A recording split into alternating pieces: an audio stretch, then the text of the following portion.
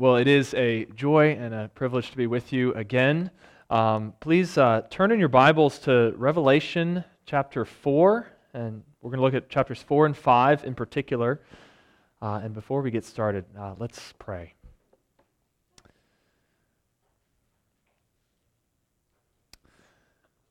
Our Father, we praise you this morning because you are holy, holy, holy. You are the God who is and who was and who is to come. Father, we worship you. We thank you that you have sent your Son Jesus, who is our Lord and Savior. God, we thank you that you have spoken to us, that we might know more of this salvation, that we might know how to live, that you might give us hope in our time of need. And we pray that you would be with us now as we study your word. In Jesus' name, amen. So as we turn this morning to the book of Revelation, I can only imagine what some of you are thinking. Revelation is one of those books that I think people either tend to just sort of stay away from it, or other people gravitate to it and almost obsess over that book. For myself, it's not been a book that from early in my Christian faith I was just focused on. I would read it, and there's just a lot of things I think, I wonder what that means, and then I would go on from there. And I teach a Sunday school class at my church, Jefferson Park Baptist, and by popular demand, there we finished the book of Galatians, and lots of people were asking and begging, can we please study Revelation? And I thought, I really should dig in and study that book more deeply myself. And so, yes, we will study Revelation together, and it has been a really profitable, encouraging time for me. And so I want to share with you some of the things that I think God has helped me to see in this book. But right from the start, I just want to acknowledge that this book is difficult to understand. And one of the reasons for that is it is a very unfamiliar genre to us. I mean, this is apocalyptic literature. And the way we understand any writing is one of the things that's important is to kind of understand the genre that it's written in. One funny example of this, maybe you've heard of, so this was back in 1938. There was a dramatic radio broadcast, a dramatic reading of H.G. Wells' War of the Worlds. And apparently there were some number of people who just tuned in and they hear on the radio this description of this alien invasion from Mars, and they think this is like real news. And they flee from their homes, they swamp the police office. I mean, the New York Times front page the next day addresses this quite comical reaction because they were interpreting a fictional story as if this were real news headlines. But misunderstanding genre can lead to misinterpretation of nonfiction things as well, right? I mean, you could read a poem and a man can speak of a woman and talk about how her face shines like the sun, and we just know what that means. We understand the kind of joy and life and beauty. But then, you could read a newspaper headline that says, "Woman's face shines like the sun." And we would think, what is it? Is there some kind of strange medical condition? What is taking place? And so the point is, genre is important. And we come to Revelation, and it's a genre we're just not very familiar with. And I wish there was some shortcut way to just understand and be comfortable with apocalyptic genre, but I don't think there is. But I do know this: the best thing that you can do and we can do is simply read and reread and study the whole Bible. And the more that you read and reread Revelation, but not just Revelation, but you read the whole Bible, I think the more you will gradually find that God's Word is becoming more clear. The book of Revelation is full of Old Testament allusions. I don't think there's a single direct quotation from the Old Testament, but in the 404 verses of Revelation, there are hundreds of allusions to passages in the Old Testament. So just the more you know the Old Testament, the more you read things in Revelation, and the symbolism will make more sense, and you'll start to see, oh, I see a connection here. And I just want to encourage you to study the book, because the very first verse of the book says, the revelation of Jesus Christ. It is, the very name of the book is Revelation. It is not a cryptic code. It is not an impossibly hard to understand thing. The main truths in this revelation are truths that God has revealed, that we can know, that we can be encouraged by, and in fact, truths that we will be blessed to understand. Because in verse 3, right at the beginning of the book, it says, "Blessed is the one who reads aloud the words of this prophecy, and blessed are those who hear and who keep what is written in it, for the time is near." All right, so it is a book that has been given to us as God's people to bless us. And it's also a book that is given so that we would keep what is written in it. This is originally written to these 7 churches in Asia Minor, probably in the 90s AD. And during this time in just the history of the church and of the world, the emperor of Rome was a guy named Domitian. And it was under his reign that emperor worship became compulsory upon the threat of death. So at this time in Rome, it was possible that soldiers would come along and they would demand that you throw a pinch of incense in the fire and say, "Caesar is Lord." And of course, pious Christians refuse to do that because Jesus is Lord. And they will not acknowledge or worship any other as Lord and God. And so there were some, not a large percentage, but there were some Christians that were martyred and put to death because of their faith in Christ, their unwillingness to offer incense and declare the emperor as Lord. And Rome viewed that as, these Christians are, they refused, this is dangerous. They are seditious. And so some were put to death. And Christians in general, they had to live with just the knowledge that could happen. You imagine getting up every morning and just knowing it's possible that the government is going to come knock on my door and my allegiance to Christ will lead to my eventual execution. And so that's just the life that Christians are living with, and that is the situation that, John is given this revelation to then speak into. And I think keeping that in mind is really helpful, because I think it helps us not go down the track of just reading this book as sort of this cryptic code that we're supposed to get out our charts and we're just trying to sort of figure out all the details as if that were the main point, when the main point is to speak into the lives of Christians who are facing intense persecution, who are asking, if Jesus is really on the throne, why all this suffering? Why does life feel so chaotic? Why are things so hard? And I think what we'll find is one of the main messages of this book is that, yes, there will be suffering. And there will be all kinds of things. God is reigning, and yet these things will happen. And yet these things, as they get worse, that should not lead you as a Christian to start to wonder and second guess and think, well, maybe God really isn't in control. Maybe my hope is in vain. Rather, this book shows us that even as things seem so chaotic, then at the darkest hour, Christ will return. And God will come and establish His kingdom and win the victory. And so the point is, in the face of the most severe persecution and tribulation, take heart, persevere. God has already won in Christ, and Christ is returning. And so I think as we focus on that, it helps keep things in view and helps us see what it means to keep the words of the prophecy of this book. It means to hold fast to Christ and to hope in Him. So, as I said already, I'd like to focus our attention this morning specifically on chapters 4 and 5. And these chapters really provide the backdrop against which everything else in the book plays out.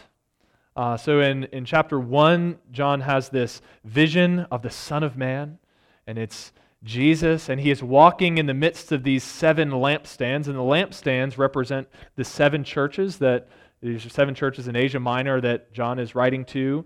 And then in chapters 2 and 3, Jesus has a personal message for each of these churches. So he speaks into their earthly situation and calls some to repentance, and he calls all to perseverance, and offers a warning for those who don't repent, but then promises glorious promises about eternal life for those who believe and overcome.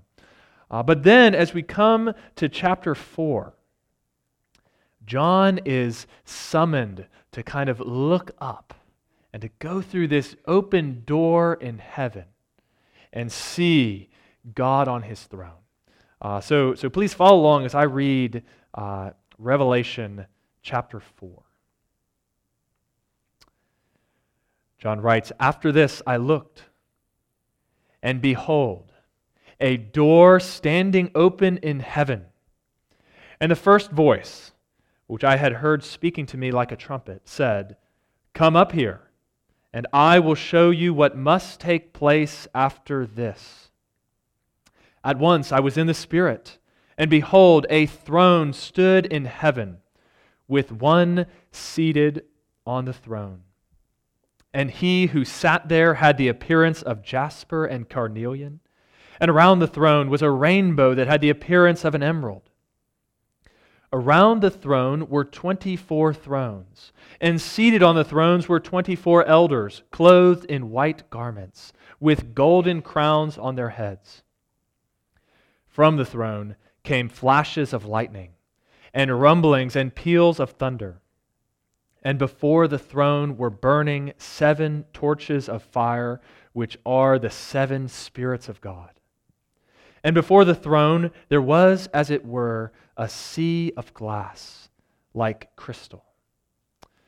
And around the throne, on each side of the throne, are 4 living creatures, full of eyes in front and behind. The first living creature like a lion, the second living creature like an ox, the third living creature with the face of a man, and the fourth living creature like an eagle in flight.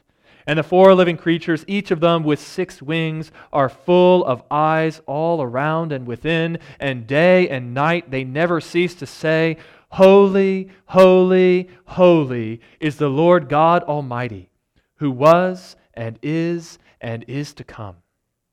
And whenever the living creatures give glory and honor and thanks to him who is seated on the throne, who lives forever and ever, the 24 elders fall down before him who is seated on the throne and worship him who lives forever and ever. They cast their crowns before the throne, saying, 'Worthy are you, our Lord and God, to receive glory and honor and power, for you created all things, and by your will they existed and were created.'" Now, the first thing that I want you to notice in this chapter is the fact that God is on his throne. So John has just, as we talked about, he's been focusing on this earthly situation and Jesus speaking into that, and he's summoned and he goes up into heaven and he looks and there is God on the throne. And then as you read the description of God on the throne and these living creatures and all these other things, there are 2 Old Testament passages that really should be in the back of our mind. The first is Isaiah chapter 6, where Isaiah talks about in the year that King Uzziah died, how he was, he saw the Lord, and he's in the temple, and there's these 4, there's the seraphs flying around, and they're calling out, "Holy, holy, holy is the Lord God Almighty, the whole earth is full of his glory." And then the other Old Testament passage we should have in mind is Ezekiel chapter 1, where Ezekiel has this vision of God on the throne, and there's these 4 living creatures, and it's very similar in much of the language, and he talks about the rainbow and the precious stones and all the rest. And just the simple observation of that connection to start with is this. You think of the days of Isaiah, right?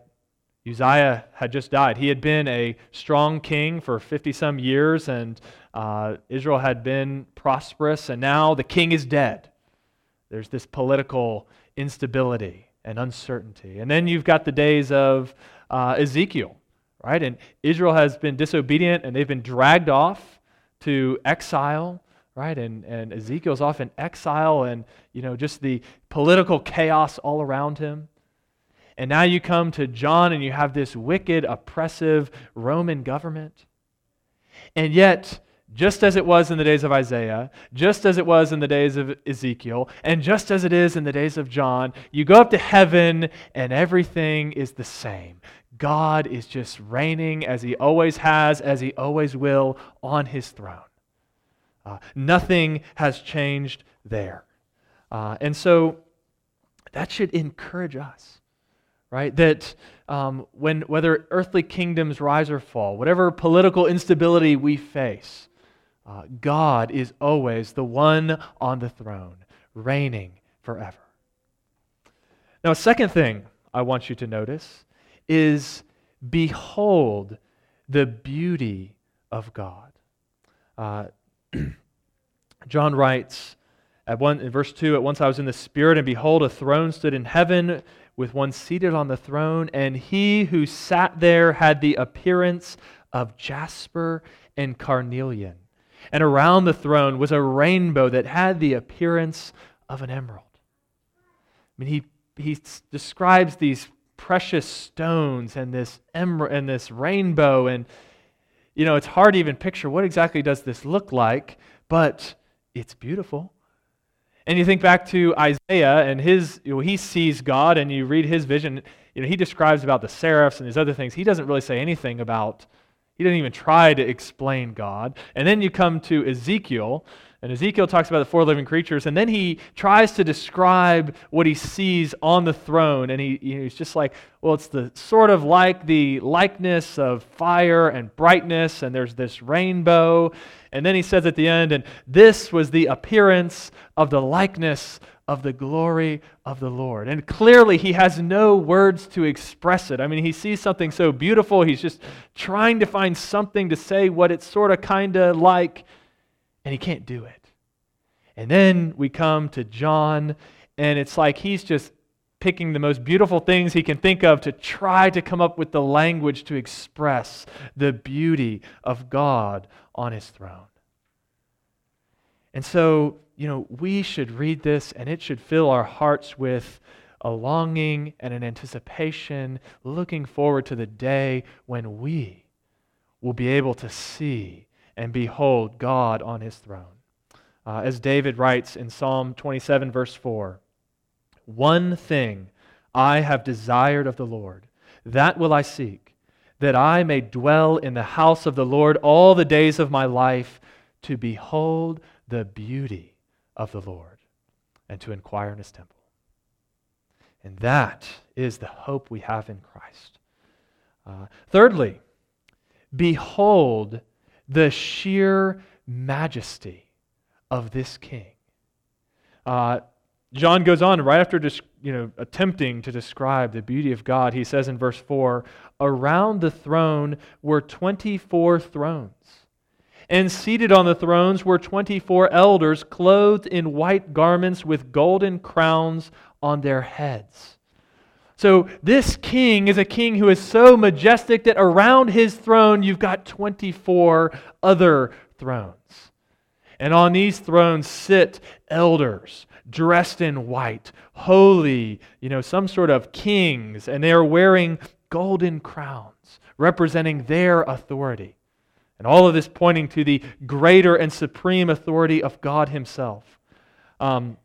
These elders are probably angelic beings, but they also possibly represent the church of all ages in some way. There's 24 of them. We could think, well, there's the 12 tribes of Israel, there's the 12 apostles of the Lamb. This is the Old Testament, New Testament church together, perhaps. But the clear point beyond all of that is the fact that you go to verse 10, and all of these other kings, these other elders who sit on thrones before God, they cast their crowns in worship before Him. God is such a majestic King that all other kings bow in worship to Him. And then God's majesty is also clear as we come to verses 5 and 6. And it says, "From the throne came flashes of lightning and rumblings and peals of thunder. And before the throne were burning 7 torches of fire, which are the 7 spirits of God. And before the throne there was, as it were, a sea of glass like crystal." Now, the 7 spirits of God that comes up earlier in the book of Revelation, that seems to be a way of describing the fullness of the Spirit. Right? So it's just saying that God on the throne, that He is surrounded by His Spirit, the fullness of the Spirit. But then there's also mention of the thunder and lightning. And this speaks to God's awesome and majestic power. We think of earlier in the Bible when Israel comes to Mount Sinai. Right? And God descends on the mountain in fire, and there's the earthquake, and there's lightning, and there's thunder. And when God speaks, the people are so afraid, they beg Moses, "You talk to God and tell us what He says, but don't let us have to listen to Him lest we die." Or then in Habakkuk, Habakkuk describes when God came. He says, God came from Teman, the Holy One from Mount Paran, and His glory filled the skies, and the earth was full of His praise. He had rays flashing from His hand, like lightning from His hand, and there His power was hidden. Or one other place, one of my favorite chapters in the Bible is Job 26. And Job describes all these awesome works of God in creating the world and reigning over the world and just the things that we can't even begin to understand that God has made. And then at the end, Job says this, "Behold, these are but the mere edges of His ways, and how small a whisper we hear of Him. But the thunder of His power, who can understand?" Just a beautiful way to describe the almighty, infinite power of God. And yet, this thunderous power does not make God a God who is chaotic or out of control. Because then you look, and around the throne in verse 6, it says, "And before the throne, there was, as it were, a sea of glass like crystal." So before this thunderously powerful God, there is this sea of glass like crystal, perfectly serene, peaceful, beautiful. And one thing to understand is, in Jewish thought, the sea is dangerous. The sea is chaotic. In fact, that's why the beast comes from the sea. That's why later in the book of Revelation it talks about the new earth where there's no sea, because the sea is dangerous. The sea is chaotic. No one can tame the sea. Right? The wicked have no rest because they are like the troubled sea. And yet here before the throne of God, there is a sea like crystal. Completely serene, completely subdued. And I think one of the things this speaks to is God's sovereignty, by which He subdues all things to the counsel of His will. This is a God in absolute control of all. And friends, what a comfort that should be to us, to think that the Almighty God is not a chaotic God, but a God we can go to. And as David describes in the Psalms, be like a weaned child with his mother before, just at peace in the presence of this mighty God who uses that might for our protection and preservation. And then finally, as we think about the majesty of God in this passage, there's the description of the 4 living creatures. And it says, picking up at the second half of verse 6, around the throne, on each side of the throne, are 4 living creatures, full of eyes in front and behind.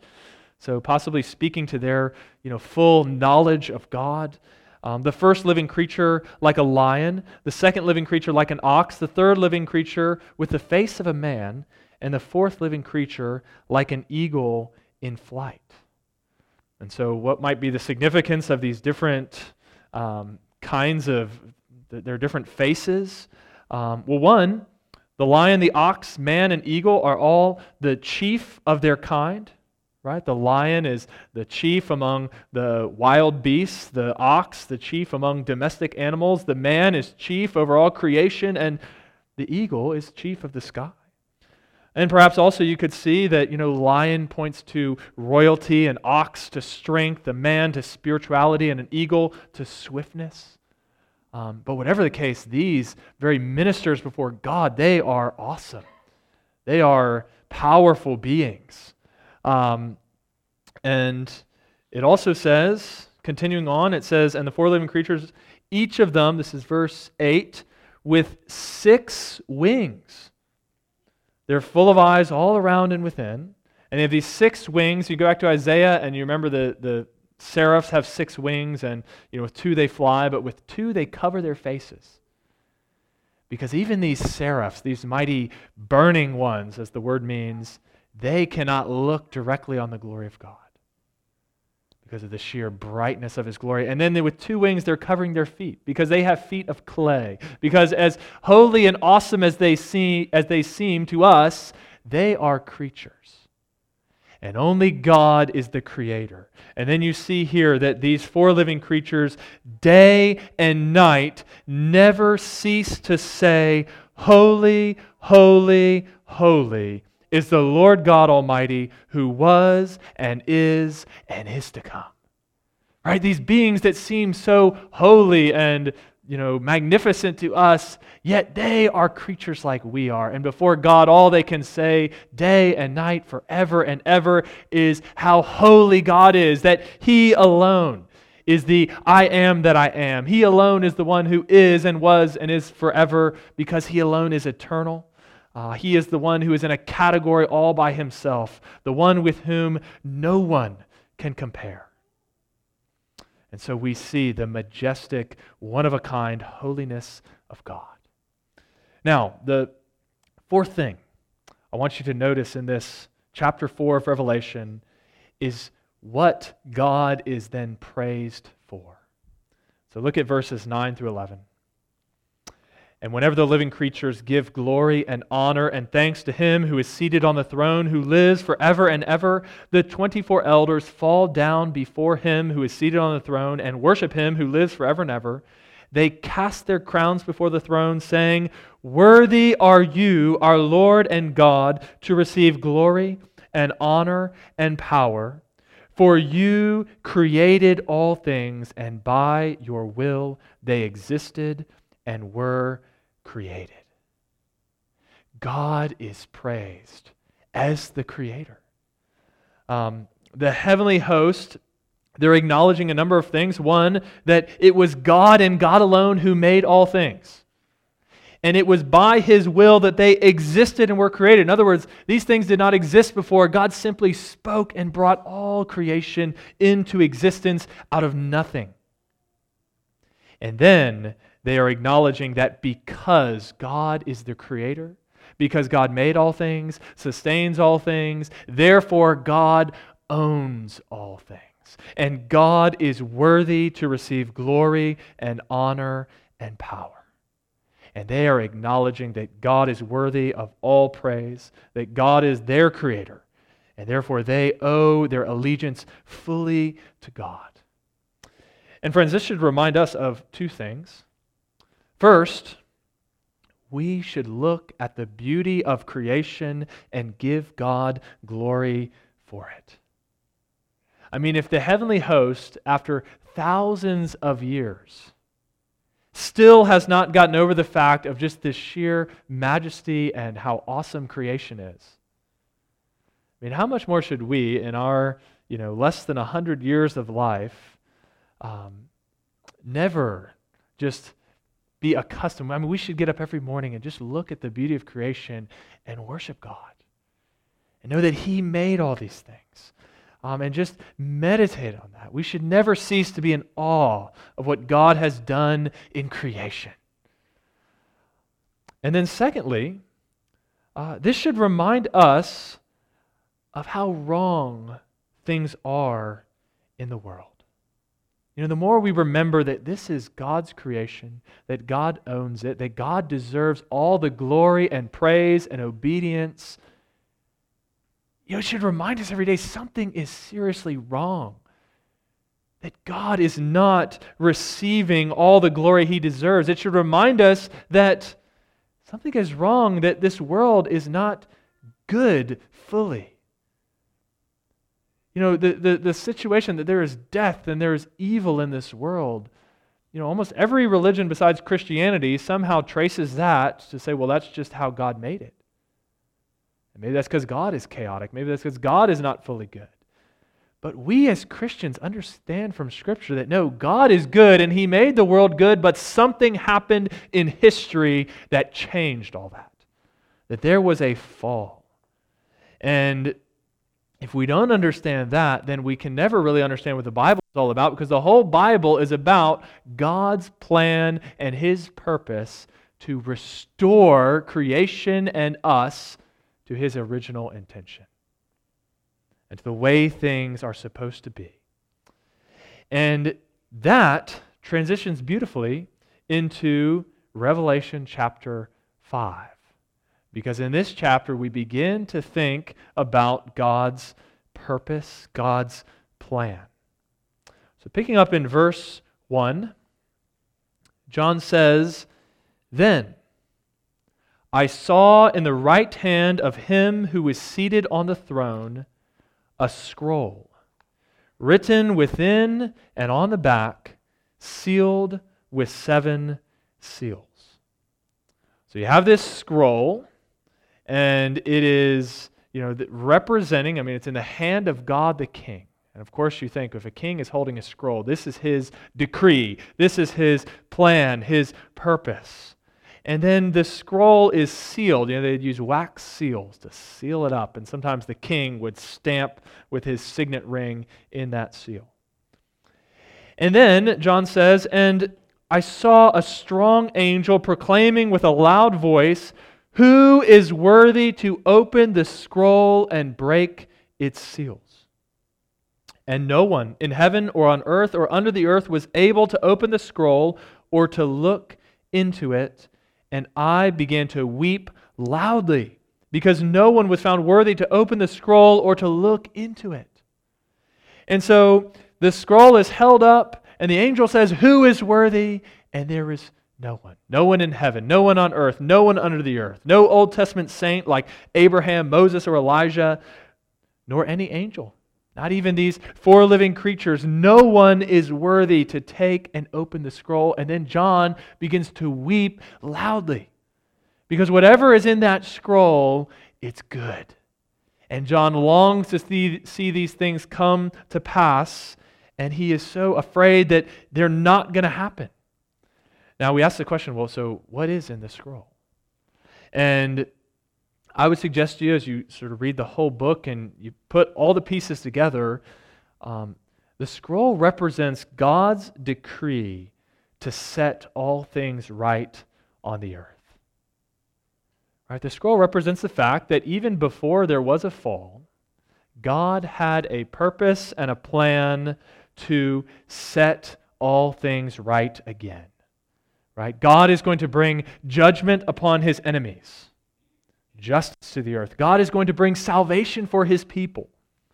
And God is going to bring about a new creation or a new Eden. That is His purpose. That is the good decree that God has planned, and yet there is no one able to bring this to pass. And John is weeping. But then, verse 5, "And one of the elders said to me, 'Weep no more. Behold, the Lion of the tribe of Judah, the Root of David, has conquered so that He can open the scroll and its 7 seals.'"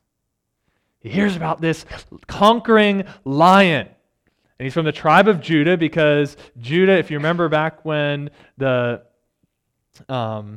Jacob is blessing his sons, and he comes to Judah, and he describes Judah as a lion's whelp, and he talks about how the scepter will not depart from Judah. So there's going to be this conquering king, a lion-like king from Judah. And then you come to David, who's descended from Judah, and Isaiah 11 says how there's going to be this rod and this shoot that is going to come as the seed of David to reign. And so now the angel is telling John that this Messiah, this Christ, this King who would be descended from Judah, descended from David, he has come and he's conquered. The lion has conquered. And then John turns and looks. And verse 6, and between the throne and the four living creatures and among the elders, I saw a lamb standing as though it had been slain. So he hears about this conquering lion. He turns and looks. And surprisingly, it's a lamb. And this conquering lion is a lamb that's standing as though it had been slain. A lamb which literally it says had its throat cut. A sacrificial lamb. But a sacrificial lamb that didn't stay dead. A sacrificial lamb that is now standing because it has come back to life.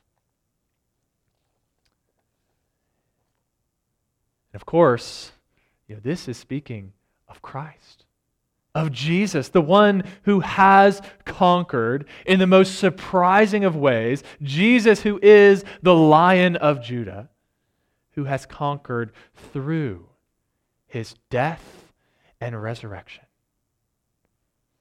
Right? Jesus, who, as the hymn writer says, he died eternal life to bring and lives that death may die. And this lamb, John says he was standing among the elders. Again, possibly the elders represent the church in some way. And this lamb has 7 horns and 7 eyes, which are the 7 spirits of God. So in other words, he has the 7 eyes, which represent 7 spirits, the fullness of the Holy Spirit. And he has 7 horns, which represent power and authority, completeness. Right? Just as Jesus resurrects and he says, now all authority has been given to me on heaven and on earth. And this lamb then proceeds in verse 7, and he went and took the scroll from the right hand of him who is seated on the throne. He goes up to God himself on the throne and who has this scroll in the right hand of his power, and the lamb takes the scroll. And then all of the heavenly host turn from worshiping God, and they turn to the Lamb and worship him. Listen as I read the rest of this chapter. Verse 8, and when he had taken the scroll, the 4 living creatures and the 24 elders fell down before the Lamb, each holding a harp and golden bowls full of incense, which are the prayers of the saints. And they sang a new song, saying, worthy are you to take the scroll and to open its seals, for you were slain, and by your blood you ransomed people for God from every tribe and language and people and nation, and you have made them a kingdom and priests to our God, and they shall reign on the earth.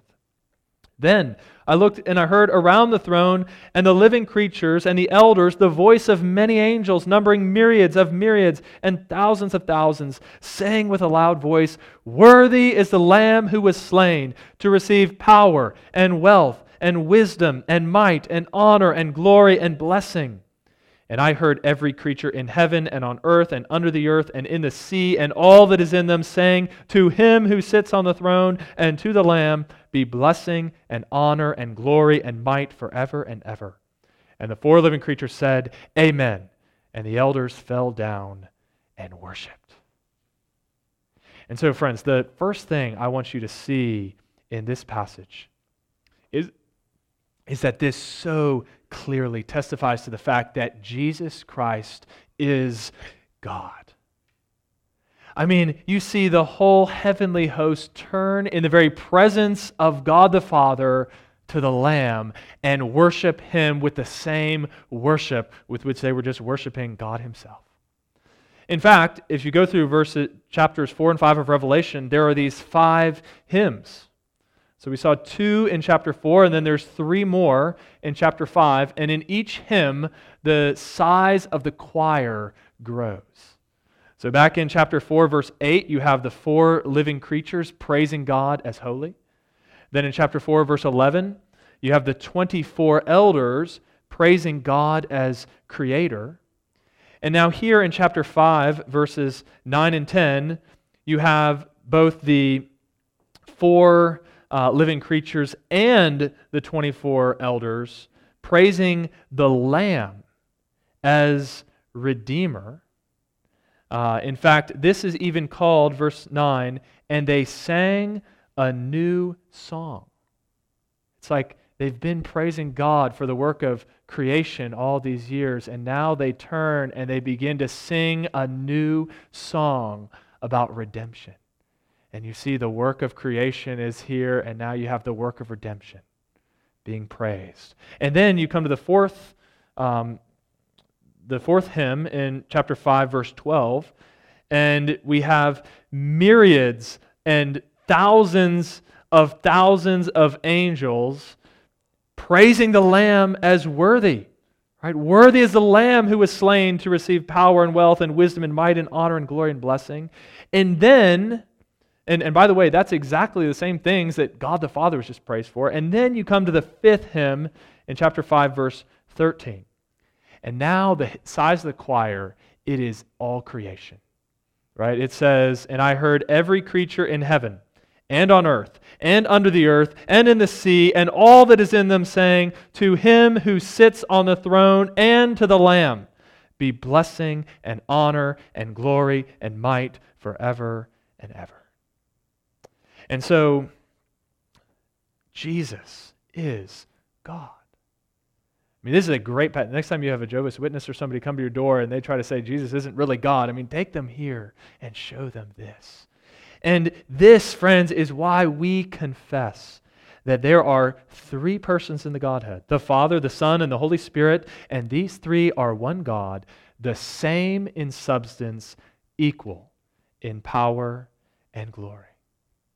So Jesus is God. Now, a second thing I want you to see here is that the cross and resurrection of Jesus are framed as the center and defining moment of history. Right? Jesus is the one. God has this scroll which represents, right, His decree, His plan, His purpose for how to resolve all of history. No one can unlock the scroll except for and until Jesus comes, dies on the cross, and is raised. And then the elders and the 4 living creatures say in verse 9, worthy are you to take the scroll and to open its seals, for you were slain, and by your blood you ransom people for God. So Jesus' cross and resurrection is the very center. It is the key to all of history. And Jesus is uniquely qualified. It is only Him. And this should encourage us because it shows us that because of Christ's death and resurrection, the resolution of all things decreed in the scroll is secured. It will happen. I mean, it's already been decided. The war has already been won. Sometimes people use the analogy of in World War II, right? You have D-Day, when the victory was decided. That was the decisive turning point. But the war didn't sort of officially end until VE Day. Right? In the same way, the cross and resurrection, Jesus has secured salvation for His people. And we are merely awaiting the day when He returns to consummate that victory and to bring all things to pass. And so as we face, suffering and tribulation, don't lose heart. The war has already been won. And then a third thing to notice here. Jesus ransomed people from every tribe, tongue, people, and nation. Right? We come to look at verses 9 and 10, and it says, by your blood you ransom people for God from every tribe and language and people and nation, and you have made them a kingdom and priests to our God. And that is significant because when you go to the Old Testament, this language of a kingdom and priests, where that first shows up is actually in the Exodus. And when Israel comes before Mount Sinai in Exodus chapter 19, and God says, I have carried you on eagle's wings and brought you to myself, and you will be my own special people, and you will be to me a kingdom and priests. And now we come to Revelation, and John is taking that exact same phrase, and he is saying that now these people from every tribe and language and people and nation, they are being made a kingdom and priests to God. And so what this shows us is that the church is the true Israel. That in Christ, all of God's promises are yes and amen.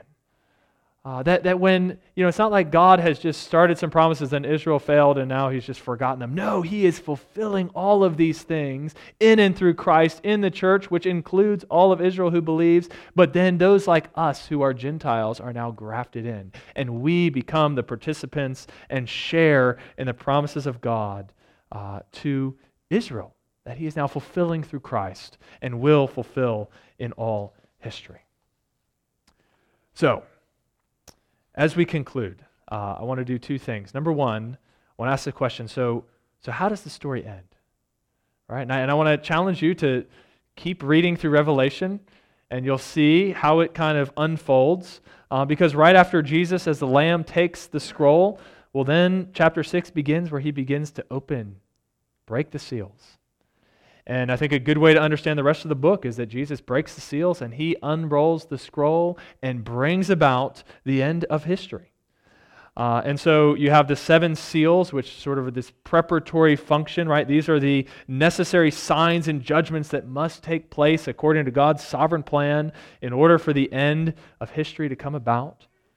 Then there are these 7 trumpets. And these plagues come upon the earth, and yet they're described as trumpets because in God's grace, these plagues that fall, they're warnings. And God is summoning people to repent and to turn away from sin, to wake up and realize the world is not the way it's supposed to be, and that God is going to make all things right, and therefore they should turn. And then after that, you come to the 7 bowls where God's wrath is poured out, when justice is satisfied. And then finally you get to the end of the book and you come to the new creation. This new Jerusalem comes down and it's a city in the shape of a cube, and you think, well, what does that mean? And well, back in the temple, the Holy of Holies was also a cube. And the picture is that now the whole world has become the temple of God. And God's presence fills the earth, and there's the river of life and the tree of life, and people are dwelling in the presence of God. And so what does all this mean for us? And I just want to give you 3 final things. The first is this.